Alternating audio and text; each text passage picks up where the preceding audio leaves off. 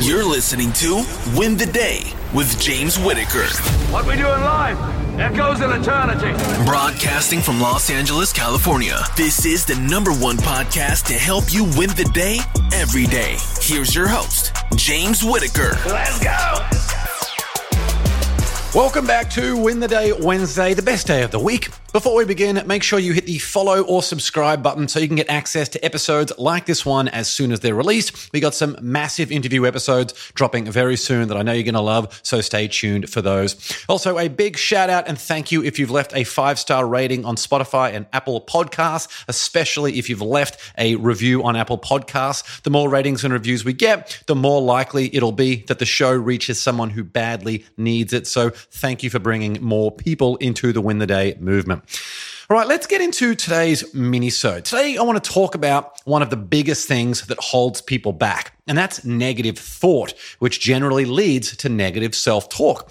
Now, I haven't really spoken about this much publicly, but negative self-talk has been something that I struggled with so much. Someone recently asked me if I ever went through it, and I said that I had, and they just assumed it was like 10 or 20 years ago.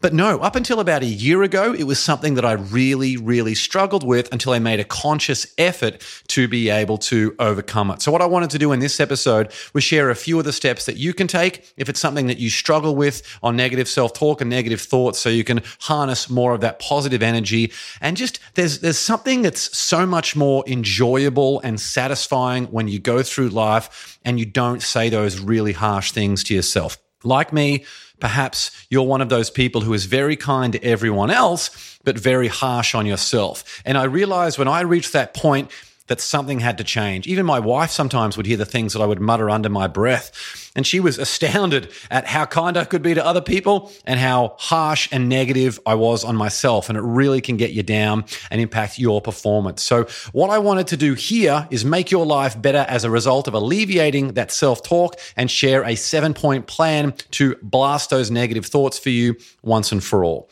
Before we get into that, let's look at the most common examples of this negative energy and how that manifests. So there's a few different types of this. The first one is personalizing. So personalizing, what that means is that we blame ourselves for things that are not our fault. An example of that is, I knew I would mess it up. It's all my fault. And perhaps you might feel this and hear this in your own exact words as I'm going through these things. So that's personalizing.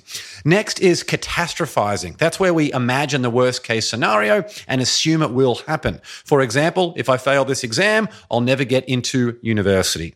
The next is overgeneralizing. That's where we make sweeping negative conclusions based on one or two instances. For example, I always mess things up. I can't do anything right. That is one of the most popular. Next is filtering. That's when we focus only on the negative aspects of a situation, and in doing so, we completely ignore the positive. For example, I was successful in my job interview, but I still made some mistakes. I'm such a failure. Next is mind reading. That's where you assume that you know what others are thinking or feeling, usually assuming they think negatively of you. For example, I can tell my boss hates me. She never gives me any positive feedback. Then there's labeling, and that's where we assign negative labels to yourself or others based on one negative behavior or event.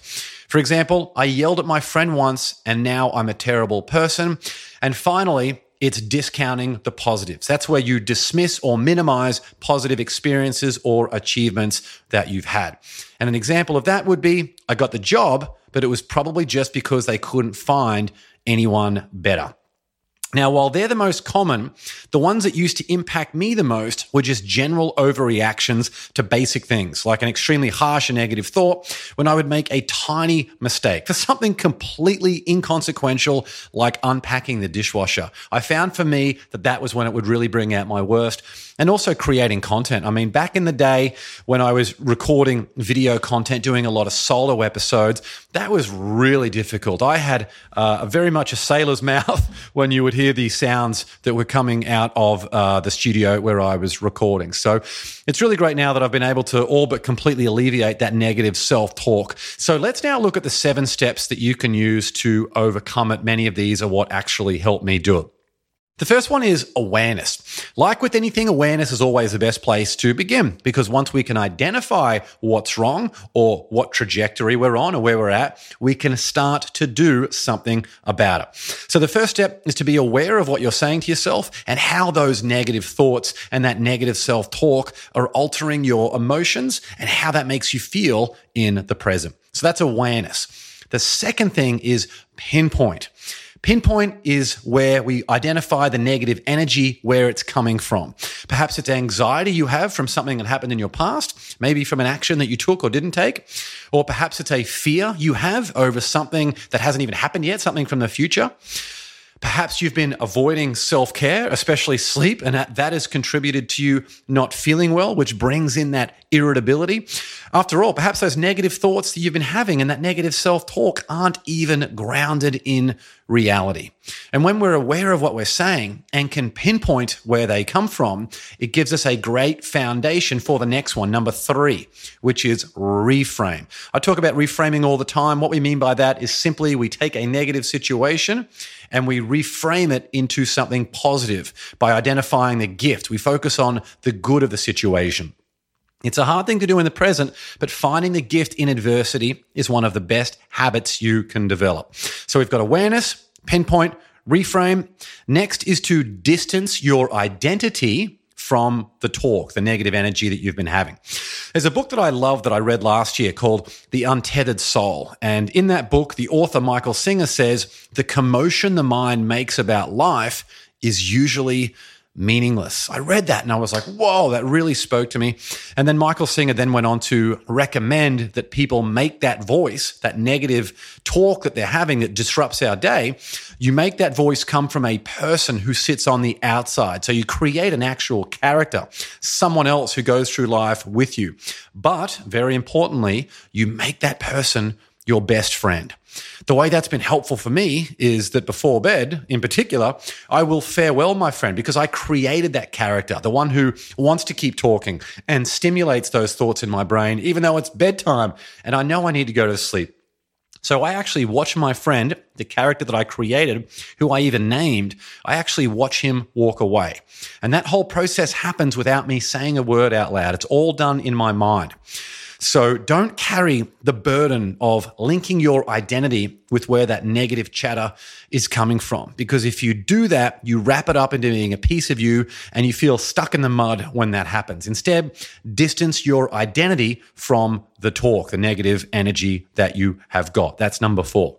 Next is to replay the situation more positively. If you think back to episode 47, that was the episode where I interviewed a very good friend of mine, NFL kicker Nick Lowry from the Kansas City Chiefs, who, when he retired, was the most accurate kicker in NFL history. Now, the kicker in the NFL has a horrible job. They're often in isolation, and they're only called upon to win the game in the final moments. Of course, they do a few field goals and things in the interim, but predominantly their role is to come on the field in the final moments of the game to either win or lose the game. And they're expected to make every single kick that they line up for. If they make the kick, they're a hero. If they miss it, they bear all the blame for the team losing the game.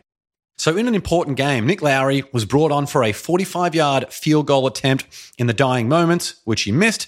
The other team were offside, so there was a penalty. So he got another shot from the 40-yard line, which missed again. And then in overtime, so of course the game went to overtime since it was tied when Nick missed both of those kicks. In overtime, he missed a difficult 48-yard kick. And granted, the game was being played in some horrible weather conditions, but it was one of his worst ever kicking attempts. And aside from feeling horrible in the present and immediately after the game and waking up the next day, Nick opened his local newspaper to see a half-page spread that had a picture of him, his head, on a spring in a clown box. So Nick was being portrayed as the clown from his hometown newspaper. He'd gone from hero to zero real fast and become a laughingstock. Not only that, he constantly replayed that game in his head with memories that haunted him. And if you've had something happen in your life that caused you a great deal of pain, trauma, or frustration, you will know exactly what that's like to have a negative moment constantly replayed through your head. However, he sat down with Tony Robbins one day, and Tony Robbins taught him that we can replay the track that we keep playing in our heads, no matter how significant or painful it feels. So Tony Robbins asked Nick to visualize the moment, then instructed him to get the most ridiculous sound in his head. And Nick obliged and imagined the Looney Tunes theme song playing in his head.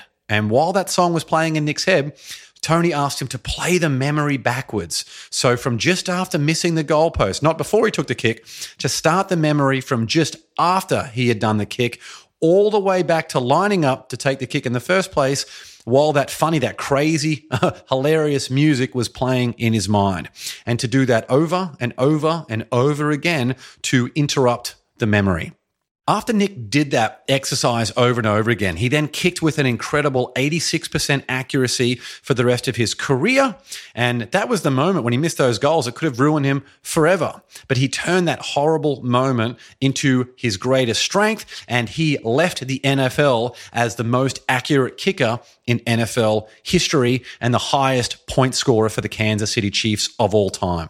So if you've got a specific moment that haunts you, replay it more positively. It doesn't mean you condone what happened. It just means you're at peace with it and are focused on the future. So some of the things that I've done when I had that negative self-talk, I would actually put on the Ace Ventura voice, Jim Carrey from Ace Ventura, and it just made the situation just comedic rather than something that was really important and frustrating. So that's number 5. I know that was a lengthy one, but I just wanted to introduce that to you because it is a really significant thing you can do. That's to replay the situation more positively. Next is number 6, and that's meditate. Now, I'm someone who has hated meditation. I hate the idea of it. I don't like sitting still. I always have these thoughts in my head. But I started doing Ziva meditation for the focus of removing this negative self-talk. It was almost a challenge for me. I didn't like any of the apps that you could download on your phone. I loved the idea of Ziva because she said that Emily Fletcher, the founder, said that you actually embrace the thoughts that come into your mind rather than resisting them, because thoughts are like your heart beating. There's nothing really that you can do to stop it. And if you try and stop those thoughts from entering your mind, it's going to leave you in a world of frustration and you're going to get really annoyed and down on yourself, which is going to contribute to your negative self-talk. So instead, we don't resist those thoughts. We just see them passing in front of our eyes like a bird just flying gently over the horizon.